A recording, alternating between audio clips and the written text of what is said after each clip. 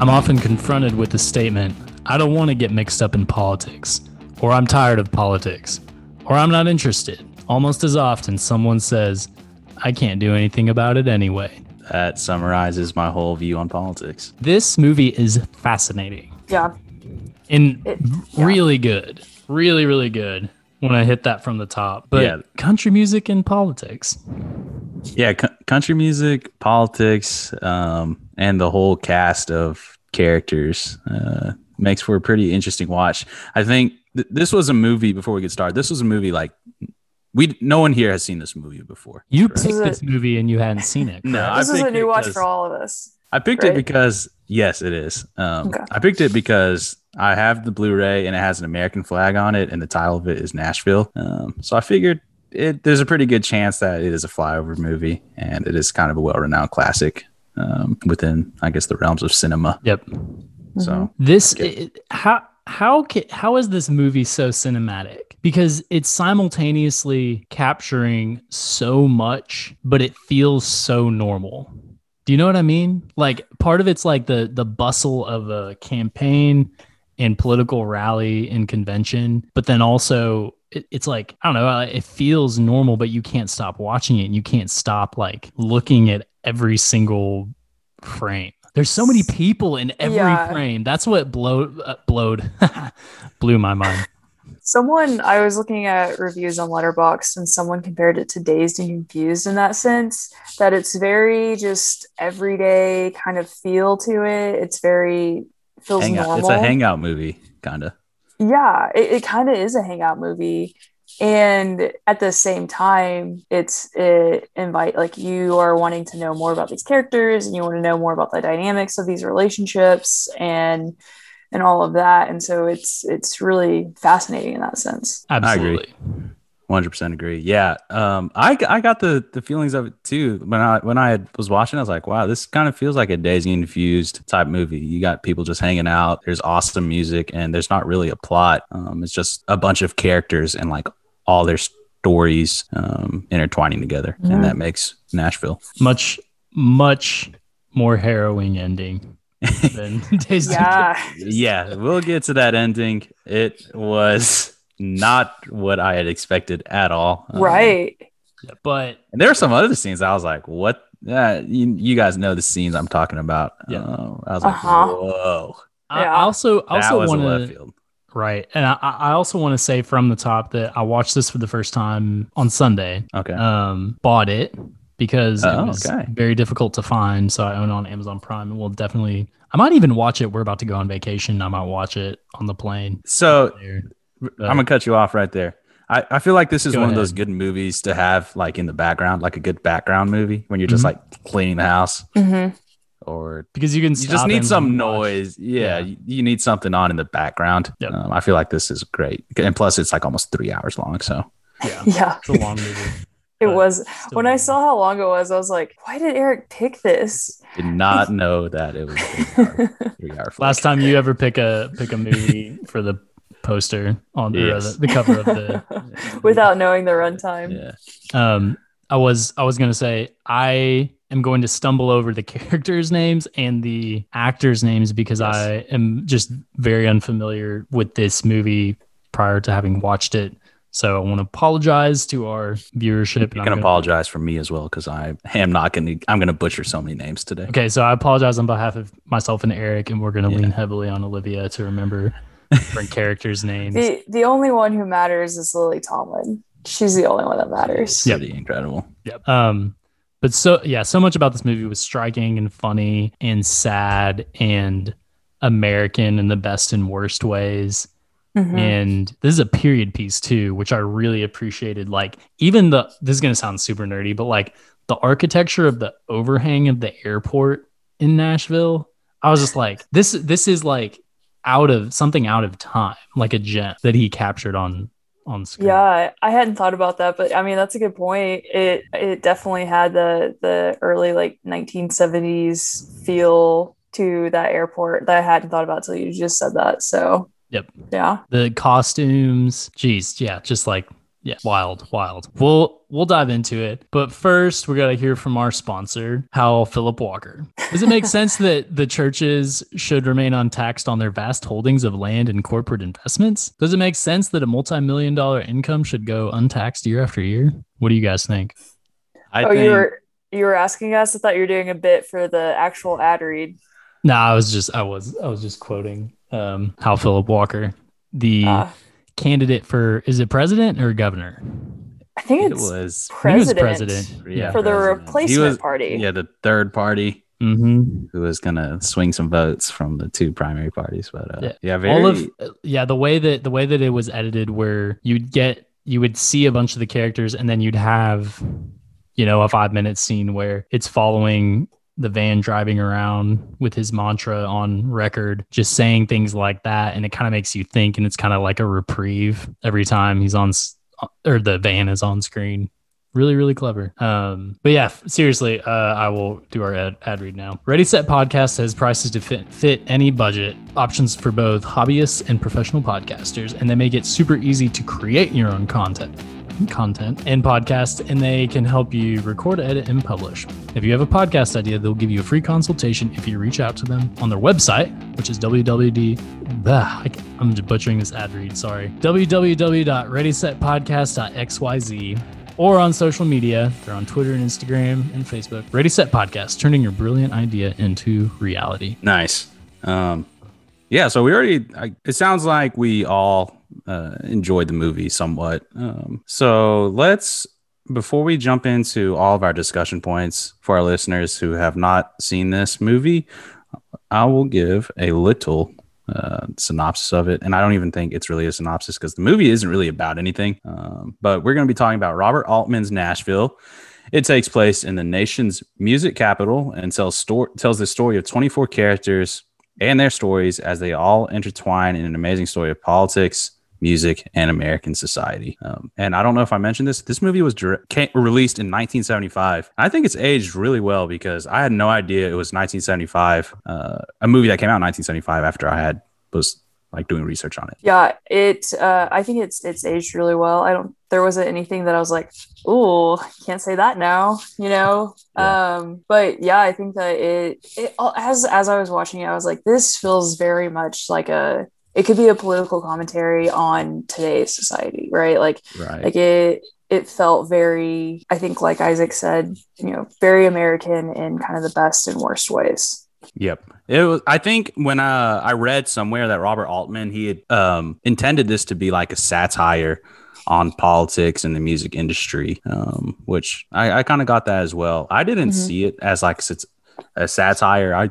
I just saw it as, like, I think we talked about earlier, a hangout movie with 24 characters and in the backset of just Nashville and like amazing country music, which I don't know about y'all. I don't listen to country music like at all. Nope. But the music I was wondering about that incredible. whenever I was watching the movie. I was like, I wonder what Eric's thinking while he watches this. I love country music. Oh, really? Yeah, I got into country music a couple years ago. It was in 2018 because of a podcast called Cocaine and Rhinestones, which I think, Olivia, I've told you about. Yeah, I've listened to some episodes about that. And it's a good podcast. It's really fascinating. I've listened to some of the earlier episodes and I love it. It's really good. I think there's, what is his name? The guy who sings the song Okie from Muskogee. I feel I'm a terrible Oklahoman for not knowing that. Anyway, but the guy who does Cocaine and Rhinestones did an episode over that song and just kind of the irony of saying you're an Okie from Muskogee. And it was really interesting because brother Merle Haggard. Oh, I was like, yeah, Merle Haggard. What? Yeah. Okay. Yeah. And anyway, it's really good. It's a good podcast. Even if you aren't a big country music fan, I think it's just, if you appreciate music at all, I think it's a good one to get into. So he has a job. Tyler Mahan Coe is the guy who does Cocaine and Rhinestones. He's the son of David Allan Coe, and his voice is really distinct. Some people I know cannot stand his voice, but I'm like, whatever, like, get over yourself. Yeah, he does a very, very good job, and his podcast single-handedly made me interested in country music from the 20th century and made me appreciate modern country music from certain musicians, but like particularly Brad Paisley and Sturgill Simpson.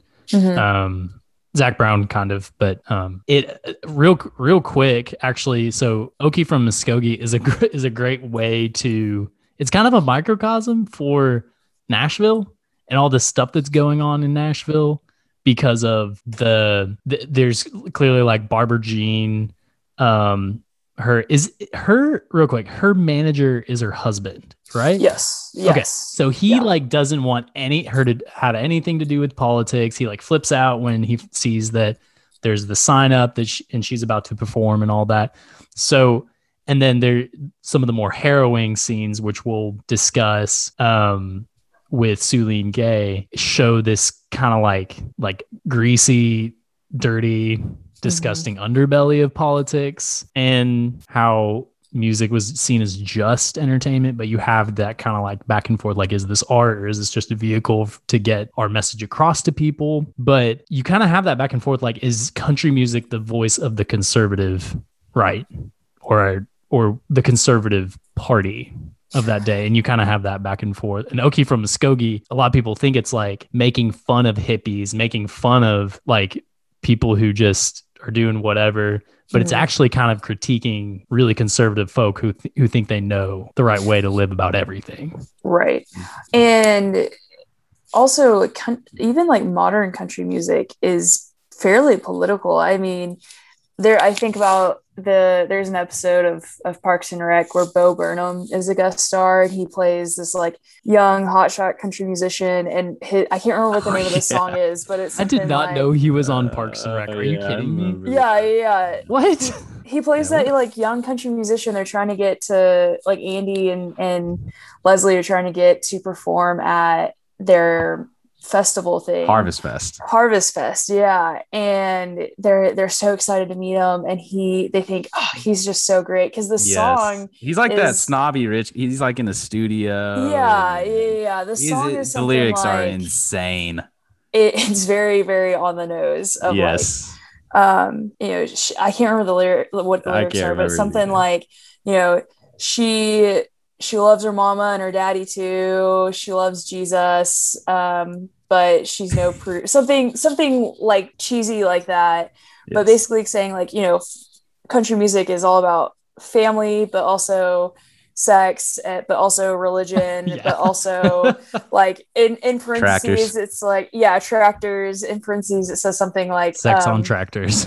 Right. Bring the boys home, bring the troops home, or something like that. Bring the troops. Yeah, that's what it was. Yes. And he's like, bring the troops home. Thank you for your service, boys. Just completely out of has nowhere. Nothing to do with the song. Yeah. And then whenever they meet him, he's just such a douchebag, and he yells at his dad and cusses him out, and they're like, we can't have this dude come to our fest. That's kind of like what I'm not gonna say what's his name, like the character of Haven Hamilton, the old guy who's singing in the opening scene. He's singing and I'm like, wow, this dude's incredible. Then he's kind of like a butthead the whole movie. Like a degenerate. But I mean, country music is still like that now. I mean, how many do you guys know who Trace Adkins is? These names sound very familiar. He has a very distinct look. Like, I think he's a pretty tall dude, but he always has like a mustache and like a goatee and a ponytail. He's always wearing a cowboy hat because that's what country musicians do. But I don't know how many songs about like war and soldiers that dude has. So that's what I was thinking about, like as I was, especially that opening song. Yes, that opening song. It had a nice melody to it. The lyrics were about par for a country song. Let's see if there's anything else we want to give a little background before we just jump into discussion. I'm going to read off some of the cast so that we can give kudos to them. We have David Arkin, Barbara Baxley, Ned Beatty, Karen Black, Ronnie Blakely, who plays Barbara Jean, Timothy Brown, Keith Carradine, who plays Tom Frank, my favorite character, Geraldine Chaplin, who played the Opal character, Robert DeCoy, Shelley Duvall, Henry Gibson, and did y'all know Jeff Goldblum? That was Jeff Goldblum driving around on the tricycle. What do you Okay. think Jeff Goldblum's role in this movie signifies for the larger story of Nashville and the portrayal of America? I don't know. I didn't really think about I that, don't- but I'm recalling, and he was kind did of there some for all, magic like all the tricks, and he showed up, and he was always kind of there. But yeah, he was there like in the opening scene. He was kind of there for like all the political scenes, wasn't he? He was there in the opening scene where they're like greeting everybody, greeting Barbara Jean at the airport, and they have the megaphone van driving around, and you see him driving around his tricycle. Then he's there at the assassination. Then he's doing his thing throughout the movie. But did he say a word in this movie? I don't think he ever talks. I don't think he ever talked. Also, there's never like a close up of his face, so the whole time I was like, "Is that who Jeff Goldblum is?" I mean, Yeah, I think they had him in the credits as Bicycle Man. I don't even think he had a name. yeah, I don't think IMDb has him listed as Tricycle Man. Tricycle Man. And like, don't get me wrong, I love a young Jeff Goldblum or even an old Jeff Goldblum. Jeff Goldblum at all ages. But it was just like his hair was so long and so 70s, just so feathered. But yeah. Good word, feathered. That is you. a good word. Kudos. Thank you. Here's $10. Oh, yes. That's all I wanted it for. Yeah, so it was a pretty stellar cast, and there's two notable names two notable actors that were in the talks to be in the movie, but were not. One of them was Robert Duvall. He was supposed to play the character of Haven Hamilton, the old country singer in the opening scene. So that would have been cool to see Robert Duvall play that character. And Gary Busey was supposed to play the character of Tom Frank, the trio guy who likes women a lot in this movie. And Gary Busey was not, of course, in the movie ultimately, but he did write one of the songs, my favorite song in the movie, Since You've Gone. When they play the trio of them play at the bar, that was probably my favorite song in the movie. And Gary Busey wrote that. When I saw that, I was really surprised by that because because Gary Busey, I think he was in Grease, wasn't he? I think he's in The Firm and Point Break. Yeah. Wait, I know him from Point Break. He's in Point Break, right? Yeah. He is in Point Break. He plays the crazy cop. Yeah. He's got the craziest mouth. Yeah. Like I know Gary Busey. He looks like a shark. Yeah. He is hilarious. It's been a while since I've seen Grease. I don't know if he's in that or not. I know him from Point Break, like Isaac mentioned, in Entourage. He was kind of a regular in Entourage. My favorite song is Barbara Jean when she performed the hard driving cowboy man. That song. Yeah. Oh man, that was so good. That was the other thing. The other reason that I love this movie is that you can tell that with a couple exceptions, you can tell that every song was played live. Yes. Oh man, it was so good. I'm just a sucker for any of that. Oh yeah. The music, the whole music aspect of the movie is crazy. Robert Altman, he made each actor and actress write and perform their own songs, and do it live, not in a production studio. So pretty incredible feat there. Pretty incredible. This was also, you're talking about the cast. This is the only other movie I've seen with Shelley Duvall other than The Shining. That is her. I completely did not put that together. And there, like I a lot of these actors and actresses I was not familiar with at all. And then when Shelley Duvall, she just has this like really striking face and mouth. And I was like, oh, that's Shelley Duvall. And then I went back and realized, no. Okay. I've seen Annie Hall. So I've seen three of her movies. My mind is kind of blown right now because I did not realize that was her from The Shining. But yeah, you're right. I don't like a lot of these casts. A lot of this cast is completely unknown to me. I did recognize that Keith Carradine, he's David Carradine's brother, Bill from Kill Bill. I kind of saw that resemblance after I'd seen that was his name. They have another brother who I can't remember what his name is, but he was the dad in the Lizzie McGuire show. Oh, really? Yeah. I love that. That's one of my favorite Disney shows. Also, Scott Glenn is in it. He plays that like army guy who keeps going to the hospital. Yes. And he's in a lot of stuff. He was in The Silence of the Lambs, Sucker Punch. He also plays Stick in Daredevil, which is like his kind of like guru guy who teaches him how to fight and stuff. So, Anyway, but I was like, why does that dude look so familiar the whole time? And then I figured it out and I was like, that's why. I also knew Henry Gibson. I knew who he was because I don't know if you guys ever watched this movie. It was on Disney Channel. So it was a DCOM called The Luck of the Irish. Are you guys familiar with that? Okay. Possibly. I watched a ton of Disney movies back in the day.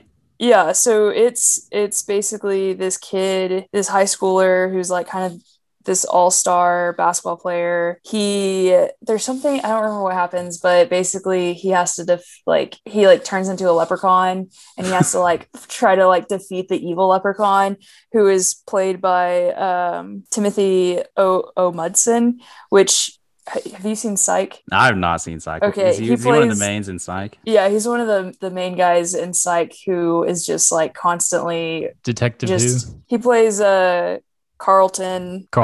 Lassiter, and Sean always calls him Lassie, which is really funny. Anyway, so that's how I knew who Henry Gibson was because of a DCOM from 2001.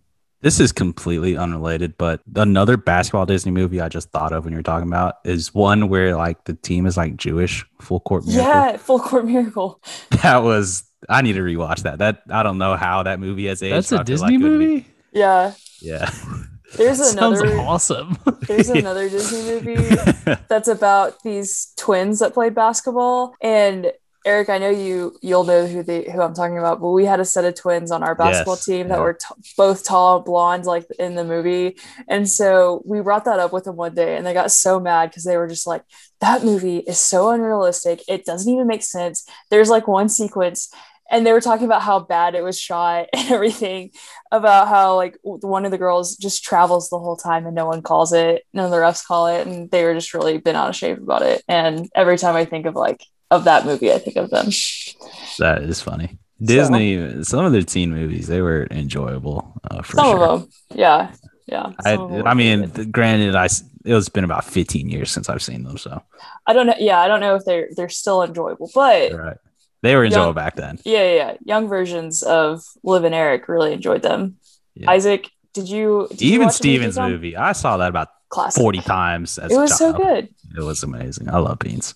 I don't want to. Yeah, I'm not trying to be a killjoy, but I was very sheltered, so I missed out. I didn't watch any of the movies that y'all are talking about. So sorry. That is unfortunate. Okay. Wish I could contribute something. It's okay. All right, let's get back to Nashville. Let's see what else we have. All right, so for all the people who enjoy awards, this movie had a big showing at the awards shows. It was nominated for 5 Oscars and won 1 for Best Music / Original Song. Keith Carradine, his song "I'm Easy," which I don't know. That was the one that he did by himself after. That was the one he did by himself. Yeah, that's right. Incredible. This was also nominated for Best Picture, and Ronnie Blakely and Lily Tomlin were both nominated for Best Actress in a Supporting Role, and Robert Altman was nominated for Best Director. And Best Picture that year went to Godfather Part 2. So did not know that. So this is also Lily Tomlin's only Oscar nom, which is outrageous to me because she is so funny and phenomenal. Yes. Have you guys seen 9 to 5? Mm-hmm. I have not. Okay. That might be a movie I make you guys watch because it's so good. Do it. So yeah, let's talk about some of the characters and people that we meet throughout the movie. Whose story did y'all enjoy the most or find the most interesting? Because I think, what did it say? There were 24 characters in this movie. It wasn't my favorite, but having Opal as a character was really, really smart. Yeah. Really smart having a British journalist come in and in the height of the 70s when culture is changing and like Protestant work ethic and Christian values are being questioned and challenged and, revoked in the public sphere to the chagrin of, that population of America and refer like sitting with African Americans and saying, well, I know how bad things are in the South. And Timothy Brown is just like, yeah. Like, what do you do with a statement that broad? Like, where do you start? Really, really smart. She was hilarious, but also like captured some of those like it was surprising how she captured some of those like underpinnings of like what's going on in society with all the like walking through the dump with all the crushed cars and talking about that and like just commenting on like what she was seeing as an outsider, because she's kind of a goofball, but you do get to see like this is someone whose perspective is completely different and seeing some of the truth looking in. So her story wasn't my favorite, but I was very engaged every time she popped up on screen because she was kind of some of the only comedic relief in the movie. Yeah, she really she kind of tied everything together because she's really the only character that like interacts with everybody, and any kind of plot is told through like conversations that she has with characters. So yeah, I enjoyed her character as well. She was like really bubbly and it was cheerful, so it was fun to watch her whenever she was on screen. She almost, and I don't know if it was because that's like actually how she was, or if the rest of the like female characters were just so, this is what we're about, this is what we got to do because I'm trying to make it as a country singer or whatever. She almost seemed a little ditzy at times, which I think goes back to the comedic relief at points. But at the same time, she was able to make observations about Nashville and the U.S. as a whole that I think that, you know, from an outsider's perspective would make the most sense. Whereas, you know, everyone else has maybe not grown up in Nashville, but has been around Nashville long enough to buy into the kind of the culture of Nashville, which I think is probably the case for anywhere in general. I was going to say in America, but just in general, like you just buy into that culture if you want to, you know, really kind of thrive in it, or you can try to push up against it. But sometimes that is harder and it's just easier to buy in. Yeah. I think and it kind of speaks to like Suleen Gay with her character.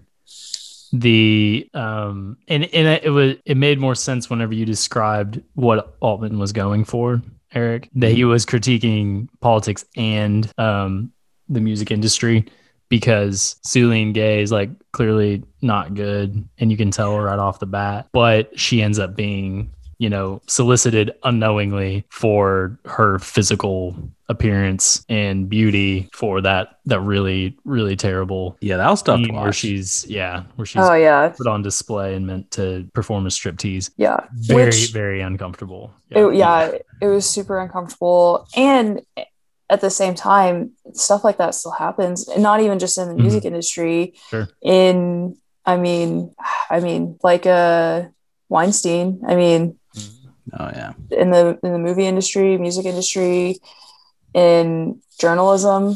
Yep, she was taken advantage by someone in power. Because he was like, I can give you what you want if you just do this thing for me. And it's like, that's not how that works.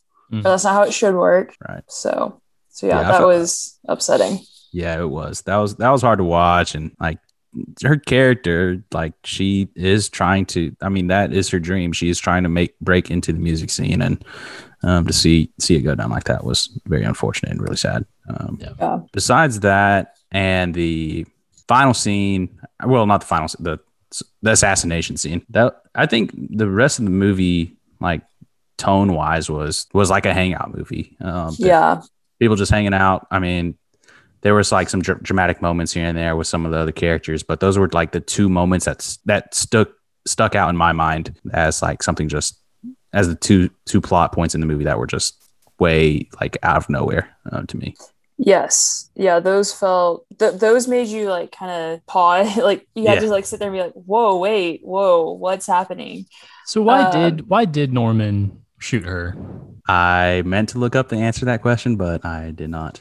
So was he a veteran? He was. I don't know if he was a veteran. I know he was just like a random guy that showed up to rent a room from what's her name, L.A. Jones' uncle's place. And you see him like throughout the movie, and doesn't he carry a guitar case like around the whole time? I think a fiddle. Yeah, I think it was a fiddle. Yeah. I'm trying to think what he does throughout the movie because I was so confused by that. He pops up just kind of randomly, like what's the woman's name the character's name, who tries to escape her husband in the truck. Oh, what is her name? And she ended up singing like the final song. Yeah, I can't remember what her name was. Was it? It wasn't Barbara Jean. It was.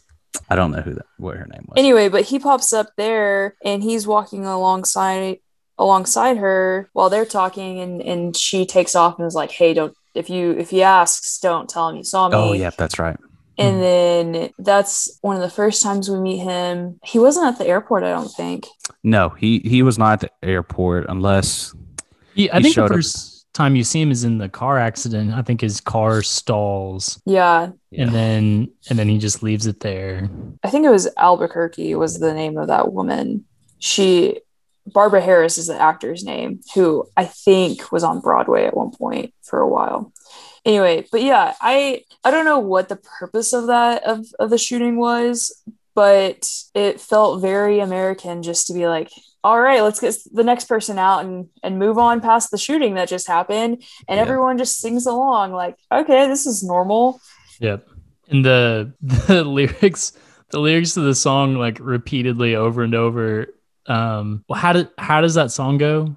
It was like, I'm not worried about anything. I'm pretty sure it was something along those lines, it was like, which was not caring or not worried about, which really ground into my brain. I was like, this is an insane way to end this movie. Something about not being free, but I'm not worried, or something like that. Yeah. You say I'm not free, but I'm not worried about anything, or something like that. Yes. Right. Yeah. I don't know how I feel about like that ending, because it was just so out of left field, and I think it's troubling to me just because I don't know what the reason was for that, and it's probably just something I'm not comprehending or understanding correctly. I really think I'll probably rewatch this when I'm on vacation, because I knew that this movie was going to be political, but then at every turn, even with Tom Baker, and then the mom that he has an affair with, and I cannot remember her name. Again, Lily, I apologize. Tomlin's. Yeah, Lily Tomlin's character. It's just so, it's like, it's just happening. Like, they're having the affair. She like intentionally goes to see him, but you see her with her deaf son. And is her daughter deaf as well? Both. Both her character's name is Lene, by the way. That's right, Lene. And you see her husband is obviously not completely faithful to her as well. Like I knew that this movie was political, and you have Lady Pearl's character, or the character of Lady Pearl, played by Barbara Baxley, talk about JFK losing Tennessee. Mm-hmm. and it's just like snippets of like, you don't quite get to see why, just why everyone is so invested in the hubbub of the convention and the politics.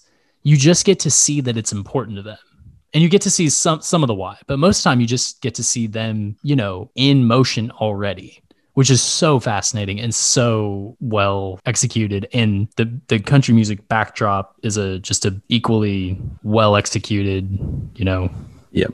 sidebar. So yeah, I think this, or side to the other coin. It's not a sidebar. Sorry. This movie came out, I think, like right on the heels, or it was either it was being shot right on the heels, or it came out right on the heels. I don't know the dates, but like right on the whole Nixon Watergate thing. Mm-hmm. Then of course you had the JFK assassination like a decade earlier. So there's definitely something tie into that. Have either of y'all been to Nashville? I have. Okay, so I've never been there. Is this a pretty? This was shot in Nashville in Centennial Park, which is a pretty like iconic location, isn't it? Yep. Mm-hmm. It feels iconic. It was right there. That's awesome. No, I had never been in Nashville, so I was getting the feels like if I'd been in Nashville, I guess this is what it would be like, just country music and people just having a grand old time. Yes, I think that's what most people think of. I mean, if you think about it, country music like has the Grand Ole Opry, which it used to be a much bigger deal. I think it's still a big deal for like diehard country fans, but it's an elite stage to be on and to perform at, and before, not just anyone got to be there. And so there's that. several musicians go there. I mean, just like in this movie, go there to kind of get their big break. But it has really evolved from being solely just country to, now there's a pretty good alternative rock scene there, and or indie rock scene there as well. And it also it also has become a big like stereotypical destination for bachelorette trips. Do you remember I think it was 2 years ago, someone had a bachelorette party while the NFL draft was going on, and she was dicked. Yeah, I remember that happening. That was pretty funny because you had like all of just Nashville, like you had pretty much all the NFL fans popping out the wazoo for it, and trying to have a bachelorette party in the middle of that circus, which is But yeah, you're right. Now I think about it, that is like the go-to spot that I've seen. I have been to a bachelorette party or trip to Nashville. It's one of the reasons why I've been there before. I know someone who's currently like, that is where she is spending her bachelorette trip right now, or this past weekend. That's where they went. And so I couldn't even tell you how many girls I know who have gone on some sort of bachelorette trip to Nashville. Interesting. Couple recommendations for other movies with really great music. Hold on a second. Yeah, I've never been to Nashville. I don't know if there's anything that would drive me there. So it's cool. Sorry about that.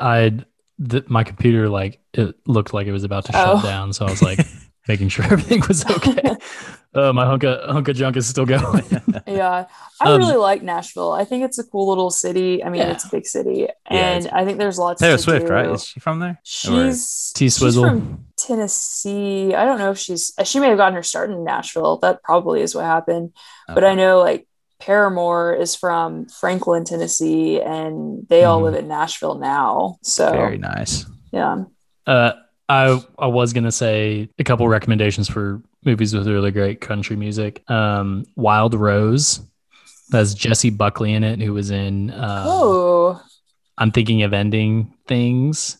She's so good in that movie. That movie is incredible. Walk the Line, obviously. Have y'all seen Walk the Line? I've seen the Walk. I actually have not. James Mangold. Man. It's good. I don't think I realized he directed that. He is like top tier director. He's one of my favorite directors too. Like he is consistently.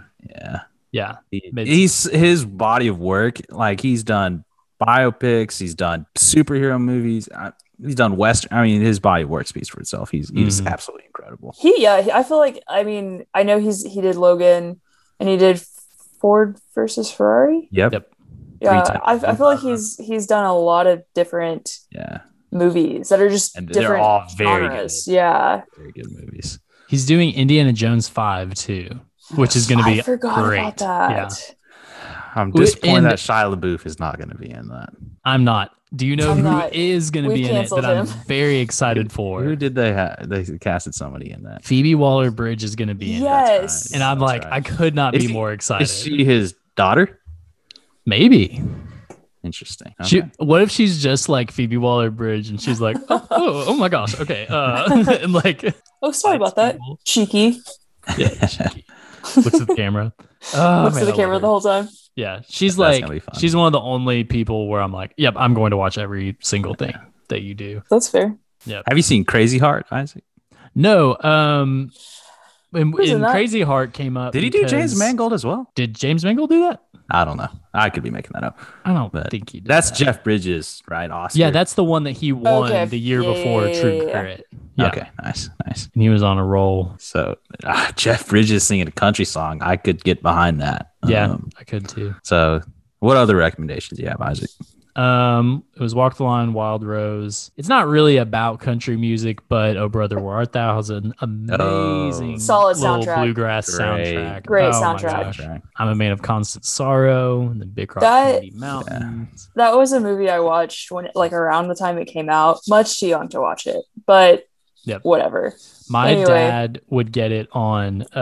There was this thing. I think it may have evolved into what's it called? It's the studio. It's like Angel Studios, but it's the they got sued for like putting out movies without sexual content and like language and stuff like that. But it may have been what that studio evolved into is called Clean Flicks, and they would erase language and sex scenes. And so I watched it at a very young age, but didn't see anything. And they fast forwarded the kind of not even illicit scenes, but like where the sirens seduce them, but you don't see anything. But they would always fast forward it. And then when I watched it as an adult, I called my mom and I said, nothing happened in this scene. Why did you like skip this? And she was like, I just didn't want you to like see that stuff. And I was like, okay, whatever. So that is funny. The soundtrack reminds me of my childhood because my parents loved it. Everyone on my dad's side of the family loved it. And it like anytime we went anywhere, like especially with my great uncle, he would have that like CD in his car all the time. We listened to it. It's so good. It's such a great soundtrack. Great soundtrack. Thanks for the recommendations, Isaac. Yeah. Definitely check out Wild Rose. Holy cow. Rose. Okay. All right. This soundtrack, you'll be a crying. Yeah, this soundtrack is Pretty just amazing. so pure 70s country, and I love it because it reminded me of my family, because my whole dad's side of the family, they love country. I mean, when my great grandma died, there were just all these stacks of old vinyl records and just so many old country musicians that a lot of them I didn't know, but so there were several of them I did recognize. And it was like, that's just kind of what it reminded me as I was watching the movie and listening to the songs. I was like, oh, these are songs that, you know, my grandma would have loved. So I really appreciated the soundtrack. Yep. Yeah, man. Great soundtrack. I'm going to listen to it tomorrow. Yeah. I think I'd mentioned this earlier, but the song Since You've Gone was, I love that. I think the actress too, she had never like sang before either, and she was incredible. Great. Yeah. I'm a sucker for some good harmonies though. Yeah. Like I think that they were really good when they were singing together. Yep. I'm trying to I had one question for y'all. Is this y'all's first Robert Altman movie? Yes. I was looking up his filmography and was just very like, man, I know a lot of the people that I listen to and learn from on film Twitter and podcasts and what have you. Talk about Altman and his filmography. And then I was like, surely I've seen something of his. And it's like, nope, I haven't seen anything he's done. I hadn't seen. I think I've seen Popeye when I was little. Like I remember clips of it vaguely, but I don't know if I've ever like sat down and watched it from beginning to end. But I'm almost positive I've seen it. Yeah, I think I've the same. I think I've seen like bits and pieces of MASH. I feel like that was like on TV one time, but I did not pay attention to it. From what I understand, I think that after, and I'm trying to find it. Yeah, like MASH is iconic apparently in Brewster McCloud, and then Nashville. The Long Goodbye was another iconic one. I think isn't it like a term to call something like Altman-esque? Isn't that like a term that film nerds like throw around, like they throw around Lynchian? I feel like if we watch a couple more Robert Altman movies, we can start using that word. Yeah, Altman-esque. He has directed 89 different things. Yep. Yeah, I was looking at his letterbox as well, and you got to scroll down a little bit to see the complete list. Apparently it was, I heard this on The Big Picture the other day. We are all about giving out like free promos to other better content on this things podcast that would never acknowledge us. Yeah.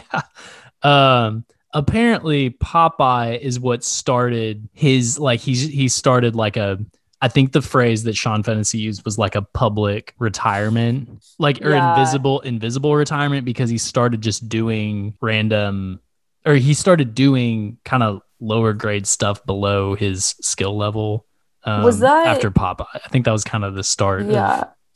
Isaac, was that in the episode you sent to Eric and me? Yes, I think I listened to that today, and that's what he said. It was kind of the beginning of the end essentially for him. The one with Alex Ross Perry. Yes. Yeah. Great episode. It was a really good episode. It was really fascinating. We can talk about that later though, because Shelley Duvall is also in Popeye. And that's it's got Robin Williams in it. I think that was his first like major role. Really? Wasn't he like a TV director, or did I just make that up? I felt like I had heard He that. started doing Altman? more TV stuff, I think. Yeah. Okay, Yeah. gotcha. So He started to transition to like TV shows and like made for TV movies. yeah, MASH might be one that we need to do because from what I understand, that's a really Yeah, I think that's the classic, really a classic one for Mhm. him. And Gosford Park apparently is really good. And that was one of his more recent ones. Yep, don't know that much about his filmography. Yeah, I don't either. I've heard his name, left and right, and of course, his name is well known in the film sphere of things. But I'm glad we watched this because, it is a fun movie. It kind of sucked that it was 3 hours long almost, but I didn't feel that 3 hour runtime honestly that much because I was just sitting there enjoying the music really, and the characters were interesting. It felt like you were just there along with them for the ride. Similar to Days Confused. So Yeah. I enjoyed the movie. I think I gave it a 4 on my Letterboxd review. Did not give it the 4.5 because I don't know if it has the rewatchability for me, but I love the music, love the characters, and yeah, it was very memorable. I'm glad we watched it. I think it will continue to grow in its significance the more I watch it. Mm-hmm. But at the same time, it's like it's not one I think I will return to very often, just because it's not as popcorny as some other rewatchable movies in my repertoire. But yeah, what is your most rewatched movie, Isaac and Olivia? mine is probably like over the course of my lifetime, probably Yes. Fantastic Mr. Fox. Okay, Like that's one I where can it's see like, that. hey, you want to watch this? And it's like, yep. And I have no problem turning it on. I think Nice. so. Like up there is like that, Mad Max Fury Road, and Stop Making Sense. I think would be the top 3 most Nice. rewatched. Yeah. I don't know. I don't know how to ever answer that question because growing up, we would just watch movies repeatedly. So like one movie that always comes to mind is like Mrs. Doubtfire. Anytime that's on, we'll like put it on and sometimes it's background noise. Sometimes we'll actually sit down and watch it. But another one is Coming to America with Eddie Murphy. Oh, yeah. Did you watch the That's- second one? I haven't actually watched it I yet. heard mixed things about it. I think. Yeah, and that made me kind of nervous. So I just haven't watched it yet. But like that's another one that we will watch all the time. The Sandlot was one, and so was like 16 Candles and The Breakfast Club. More so, I'm surprised we haven't done a John Hughes movie, or have we? I don't think we have. we have not. Mm-mm. I don't think so. No, those are all great picks. I think my most watched is either it's got to be like Transformers or The Incredibles or Scott Pilgrim. I watched Incredibles is the so good. hell out of The Incredibles as growing up. Like I It's literally so good. broke the DVD. It would not play after. a Did while. you? What were your thoughts on the second one? I enjoyed it actually. Yeah. I think I think a lot of people didn't enjoy it. I enjoyed it a lot because I think it's nostalgia effect for me. Yeah. And I say that, and I didn't really enjoy Toy Story 4, and I think it's because Buzz had like 5 minutes of screen time. Oh, really? I haven't seen Toy Story 4 because in my mind it should have ended after 3. Right, 4 was. You seen 4, Isaac? Yeah. I that was kind of the beginning for me where I would have to go look at Pixar's others. I'm becoming less and less enthralled with Yeah. Pixar. Soul did move me. Actually, yeah. So I recant everything I said about Pixar. Didn't a new one just come out? Luca. Luca, and I want to Is that watch Pixar? that. Yes. Okay. Yeah, it's the next Pixar movie. And a lot of people have been complaining about not about Luca per se, but just how different the Pixar movies are and like have been over the past few years. But if you think about it, the first, I think 10 or 11, maybe 12 Pixar movies were directed by the same people essentially, or produced by the same people. Okay. So they all kind of have that same like feel to them. Whereas these newer ones, because the president of Pixar has changed, these newer ones have maybe more diverse and expansive people at the helm of these movies. And so, because Coco is fantastic. Like I think we've talked about it. I also watched it probably a month after my great grandma died. I've talked about her a lot. Anyway, and it just destroyed me in the best way. It was really good. But anyway, so have you stated on mic your heritage, Olivia? I feel like I have. You don't have to, but I think no. So part of the reason why Coco I think is so important to me is because my mom is half Irish and half Mexican, so I am a quarter Mexican, and so obviously I, as a very, very pale complected ginger, no one ever thinks that. No one believes me most of the time. And so there's that. At the same time, we're, due to family stuff, I'm not really close to that side of the family anyway. So it feels like there's this whole other part of my heritage that I just don't know. And so seeing something like Coco just is really just, it made me feel connected to. And my great grandma that I've mentioned that I watched after she had died, this was on my dad's side, so different side of the family, but it did make me think of my mom's mom, my grandma Vila. And so anyway, so yeah, that's my heritage. I didn't mean to put you on the spot. I thought maybe okay. You would I think people would appreciate that that's part of your story and why Coco is such an important movie for you too. And also, I was very surprised whenever you told me that for the first time. I was like, no one believes me. People think I'm lying when I'm like, whenever I tell them like, yeah, no, I'm Mexican. They're like, yeah, okay, buddy. Okay, buddy. Sure, Jan. Let's get you to bed, Olivia. Yeah. Okay, Grandma. Let's get you to bed. Oh man. All right. What is next? I think next essential viewing. Running up on time, so I think it is before we jump into that, any final thoughts on Nashville before we sort of cap on this episode? Yeah, great pick. Yeah, I'm always down to watch stuff from the 70s. In fact, listen to a really good podcast from The Big Picture today about movies from 1975 when this movie came out, and Jaws came out this year as well. Classic. What year came out? That is Dog Day Afternoon came out in this year. Yeah, Jaws essential Independence Day weekend viewing along with Independence Day. Yep. So great year for movies. Mm-hmm. Isaac, are you up next for the next pick? I am, but since I'm going out of town and y'all might have to record one without me. You're deferring? Ooh. I might defer. Okay. Olivia, right. Do you have anything in mind? Not off the top of my head. I was like, oh, Isaac's picking this next one. It's not me. I'll wait. I'll figure something else out. Well, so I guess it's going to be a surprise because I have no idea. I think, Isaac, you were going to originally pick Mississippi Grind, weren't you? With Ben Mendelsohn. And I think that maybe we could plan to do that, but it would have to be on a certain day of the week so I won't bore our listenership with the details of us attempting to schedule around the three of us. We'll figure that out. We'll figure it out later. I think Olivia and I'm going to executive decision. We're going to watch Chungking Express. Okay. Why movie. I believe it's on the Criterion channel as well. Okay. Let me look real quick. So that's what our next episode is going to cover. Yes. Great.